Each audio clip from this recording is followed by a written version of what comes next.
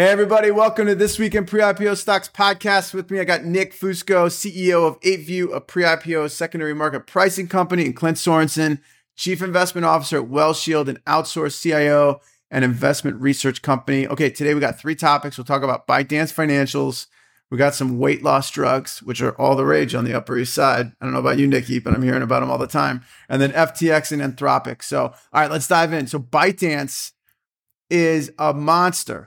Okay, they just announced, published some first quarter numbers. Actually, they're like buying stock from the employees, their U.S. employees. So like numbers are starting to like trickle out there. Let me read you some. So they're going to do $24.5 billion of revenue in the first quarter this past year, booked, right? They have $6.8 billion in free cash flow for Q1. $2.7 billion of profits. They have cash reserves of $30 billion. Okay. So as a point of comparison, Meta, Facebook, right? Meta has $28 billion of revenue, Q1 revenue. So this company's like quickly approaching Facebook-like revenue numbers. It's nuts. So ByteDance has a $211 billion valuation. That's the number, kind of, I'll call it last primary round, and then layer in Nick's secondary market activity, right? Gets the $211 billion. And Meta has an $820 billion market cap, right? So ByteDance, for those that don't know, is TikTok, right? That's their TikTok US entity. They have a huge business. Yeah, you know it, Nick. Like Nick's very good at this TikTok stuff. Oh, yeah. The ByteDance is like, they have a very big business in mainland China and other parts of the world. But thoughts on the size of their business? This is like kind of the first glimpse I think a lot of folks have got into ByteDance. So thoughts on the size of this business? Does that kind of change your perspective about things? Like Nick or Clint, what do you think, man? What do you think? I think the company's cheap, right? I mean, at the end of the day, we talked about this. I think it was a while back, but we were talking about ByteDance and the whole TikTok ban potentially or whatever. But I mean, I remember during that episode, we discussed a lot of the far-reaching applications that they do for education and everything in mainland China. And it's just such a big company uniting people and building a community. And now they're printing numbers like this. They got a ton of cash and they're cheap relative to the nearest kind of community comparison, which I think Meta is appropriate. Yeah. So look, I think this makes the case for global pre-IPO equities. And I think, just like in public markets, like when we look at capital market assumptions, we have Jeremy Grantham said it. I don't know if you saw the podcast, but he said no one should put their money in the U.S. And I think he meant, the S&P 500, not to put words in his mouth, but if you look at like the S&P 500 from an expected return perspective, and you look at like emerging markets, it's vastly different, right? You're like sub 4% nominal expected 10-year returns in the S&P, and you're like above 10 nominal in emerging markets. And I think that's translating to the private markets as well. So great numbers, great performance, incredible reach, credible growth story. Yeah, I'm a ByteDance bull. Okay, so Nick, to Clint's point, like appears to be undervalued, right? And these numbers are like super bullish, as he just said. Do you think that the reason that this thing doesn't have like Meta-like valuations is either one, because it's still private, or two, it's like China and there's just like negative halo around China these days? Like, what do you think on kind of the valuation depression, if you will, for that business?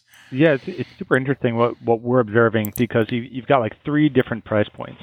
And I'll go from largest to smallest. You've got the share buyback within the company that's going to be like your $300 million, as I think what was reported in the article that you're referencing. Then you're having where a lot of the mutual funds are actually marking it, which is a bit lower, and then even lower than that, more about the 210 mark, is what we're seeing in the secondary markets. So why is this such a wide dispersions? And actually, even the trend differs. So I think the private markets are pricing it incredibly cheap if you're putting those other two into context. And it's been on the downward trajectory. It's kind of leveled off.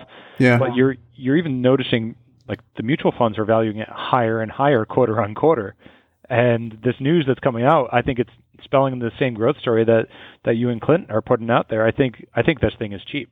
Not that I think we can we can trust there won't be government intervention. There definitely is a hell of a lot on the Chinese side, right? Sure. And that's probably part of the reason it's performing so well, and nobody's having the same turmoil that like Ant Group had and things like that as of yet. But I mean, even when it got put before Congress, we talked about that maybe however many months ago it was. We saw some adverse performance because of that. And if that doesn't kick in, this thing's a buy. Yeah. I think it's operating at like similar revenue numbers to Facebook, if those are reliable, plus it's valued at a little over a quarter of the value. And it's definitely got better growth, right? So screaming buy. Yeah. If Meta's a good comp, it's a screaming buy for sure. Yeah. And a lot of people think Meta's a buy. Well, right? A lot of people think Meta's cheap. So I'm thinking, wow, this is pretty amazing. Well, there you go. Just short Meta, long this. If you can compare it, or if you're thinking Meta's cheap, then go for both. But like at least it'd be a nice complement to the portfolio, both on a country diversity risk, private versus public risk level. It makes some sense. Yeah. Well, what's crazy too is my understanding is that TikTok, the U.S. business, is a very small percentage of that 24 billion. Like most of that revenue is coming from mainland China, which I think kind of blows my mind. So that to me further supports this concept of it's undervalued, because if it's this negative halo from kind of U.S. regulation, it's not even that big of a contributor to overall revenue. I mean, that kind of begs the case. It's it's a screaming buy. So ByteDance, man, it's an interesting company. I'm like I'm an old China guy with the crane shares ETFs thing, right? And I like to think I know a little bit more about China than most. And this company's a monster, and I think it's only going to get bigger. So it's going to be interesting to see what happens with this valuation. But and I guess the one thing I don't know well enough is the macro trends in China could be participating on the downward trajectory on the private markets, right? Fair point. So it's still kind of a why is the company itself valuing so much higher? Why are mutual funds valuing so much higher? And what is actually happening on the ground where people are putting money up in between rounds in that secondary? Yeah, those mutual fund marks, Nick, come on. Those are smart people, right? I mean, we're talking like what? I don't know who owns it from a fund, but it's probably like the Fidelities, the T. Rowe Prices, like the usual suspects, right? I mean, those are smart people. If they're saying that this thing should be worth more and they're marking it up, it's something to really take a look at and acknowledge, right? Yeah, it's interesting. I mean, you're going to have like Variable Insurance is one of the big holders. They hold it at the highest mark out there right now, I think. T. Rowe Price, Bright House Funds, but even some of the dispersions between where they're valuing it. Actually, Fidelity is the highest marked smart level. I've heard of that company. Yeah, smart company, smart people. They typically know what they're doing. Yeah. This could spell a number of things. It could actually be the funds gearing in line to where a future round or liquidation event is going to occur. We do see that. We saw that with the funds aligning to Databricks at the valuations. So these are very smart people, and it's just a matter of, okay, you have three very different valuations in the market. Which one or which blend is accurate? But we're seeing a big disconnect here. Yes. Sure. Oh, listen, this is going to be interesting. We'll come back to this one in future weeks and months, because I'm super intrigued by ByteDance. But let's talk about these weight loss drugs. Okay. So first of all, I know a lot of people taking them, right? It's wild, and they're like losing a ton of weight. So there's Wegovy, Ozempic, I think I'm pronouncing that right, and there's a handful of other ones too. But ultimately, just like basically makes the person stop wanting to eat. It also looks like it's helping with smoking and alcohol, so just generally better health. Right? General compulsive behavior, right? Right, yeah. Exactly. So, but what's interesting is there's a couple interesting like applications here. So one, I think these drugs like highlight what's really interesting, and kind of like these emerging pharma or biotech companies can like have on society, right? So new pharma, new, kind of drugs come out, new biotech. I mean, there's a ton of stuff around food. There's tons of stuff around curing cancer and other diseases with these kind of new emerging stuff. We don't talk a lot about it on the pod, but I'm like watching these companies like start to emerge, especially on the pharma side. It's like heavy capital, like nothing's exciting until all of a sudden it is. And it's like this stuff. It's like, wow, everybody's using it, you know? That's interesting. So I'm kind of interested to get your guys' thoughts on that. But then also too, like companies are starting to come out with like they're referencing the stuff on their earnings calls. So like Walmart brought this up that they're like they had a correlation for people taking these drugs. They're not buying as much groceries at Walmart anymore, right? That's a crazy use of data and kind of tracking. So super interesting there. So that's I think compelling. Also, United Airlines came out and said that if all of their customers on average lost 10 pounds, that they would have $80 million dropped right to the bottom line. So it's getting brought up. These two drugs are now bringing up, like CEOs are talking about this stuff on earnings calls, right? So kind of this innovation that's happening through pharma and biotech, which of course AI is going to have an impact and all this stuff, right? So anyway, I'm talking too much, but like, let me ask you guys, have you heard of these two? Like Nick, have you heard of these two, like these weight loss drugs? Like, what do you think? Do you think this stuff's getting overblown, or do you think it's spot on? I feel it's unfair when you ask me these. Of course, we're in Manhattan. Like everybody flew into these things. Yeah, it's the height of vanity. Yeah. I have. I'll pitch it to Clint because I don't know. Maybe it's not quite the same. And I was just in San Francisco and LA, and if you're going to pick three cities where this stuff's going to be popular, well, I guess maybe less OSF, but who knows? Yeah, it's going to be there. Yeah, Clint, what do you say? You got to hear anybody? I mean, I've heard of it. Like I've got a family member, an uncle, and I'm not going to mention who, obviously, but an uncle that's on it, and he dropped a bunch of pounds, and thought that was pretty interesting. And then I started reading up on it. Reading what there's some potential side effects. Obviously, it's a new drug, so some people are saying it's a lot of muscle loss instead of targeted fat loss, and but it does obviously help with compulsive behaviors, which I think, or at least that's the evidence out so far. That's never a bad thing, in my opinion, when it comes to society. It might be bad to corporations that tend to benefit from those compulsive behaviors, but I think ultimately that's a good thing for society as a whole. Yeah. Well, it's interesting. I mean, the pharma biotech stuff, and I'll do a better job of bringing up some of these kind of emerging companies that are coming through, but there's some really cool things that are happening in that space. So this is just one example, I think, of a new drug, right, that can have a major impact on society. And I think we're going to start to see more of this stuff happen over the next 5 to 10 years.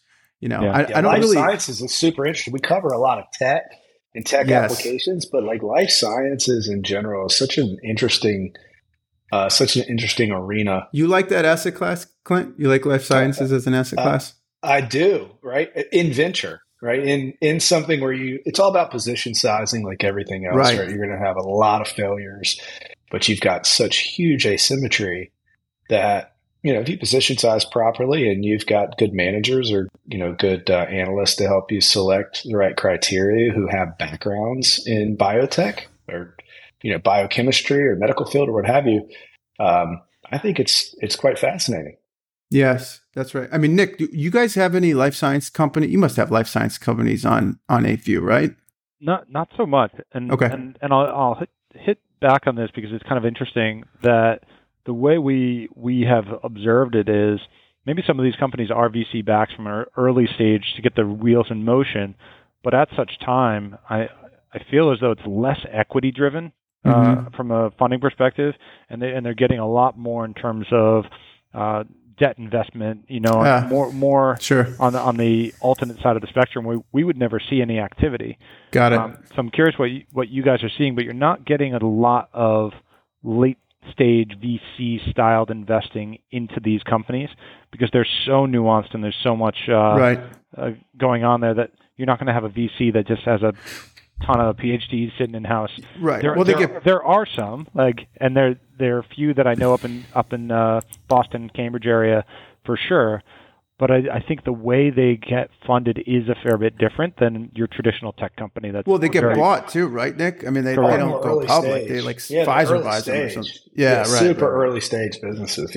Yeah. And they get bought probably before they even if something starts to work, somebody comes in and buys them. I think that's a huge part of the the dynamic, right? Because what is you've just come up with the new cure for polio 2.0, right? And what is your dream? Your dream is to get that to market and save lives and save people, or allow people to lose weight and present a big moral hazard for Walmart that all of a sudden wants you to lose weight, but then kind of wants you to buy a lot of food in the same store. And that's right. All that, right? Now what do you do? Yeah, I love that. It's just right. But yeah, if you want to get your your products in the hands of the masses, the best possible way to do it is to get probably gobbled up by a Pfizer or Bayer or similar, right? Especially with all the regulation. Yeah, whereas a tech company may just want to rule the world and become the next Uber, become the next SpaceX and the like, and do it on their own terms. Yeah. I'm curious if you guys think differently, or there's another dynamic that I'm missing, but we definitely don't see much activity on the late stage end of things, life sciences, drug related. Yeah, I just don't know enough about the deals that come through. Like, to me, it's interesting to get involved in the space. If you get picked off, though, like around Series A, Series B, I mean, that itself could be a good return. Nothing wrong with that, right? Just depends, I suppose it depends on how long it took you to get from point A to point B. But then, like, look, if you can participate in the upside as an investor, in like as a drug in like a Pfizer portfolio, that's interesting. Right. So I just don't know. I don't know if those deals are kind of out there, but maybe they will be if something's in high enough demand, in the future. But I'll start to highlight some of this stuff. I think these are interesting life sciences companies. I'll start to highlight it more of it in the future. But let's talk Anthropic. This is a crazy story. Okay. So first of all, we hit on, I think, Anthropic last week in their kind of little AI thing. They're doing another round. They're looking at like a $20-30 billion valuation. It's like 200x revenue multiple. That's a lot, right? Okay, so I read this thing on Twitter and then I went down the rabbit hole. So FTX invested into Anthropic. They put $500 million into Anthropic at a $4 billion valuation. They led the Series B, okay? $500 million value investment. So Anthropic is looking to do 20 to 30 billion now. So that's like a 5 to X plus return on that 500 million.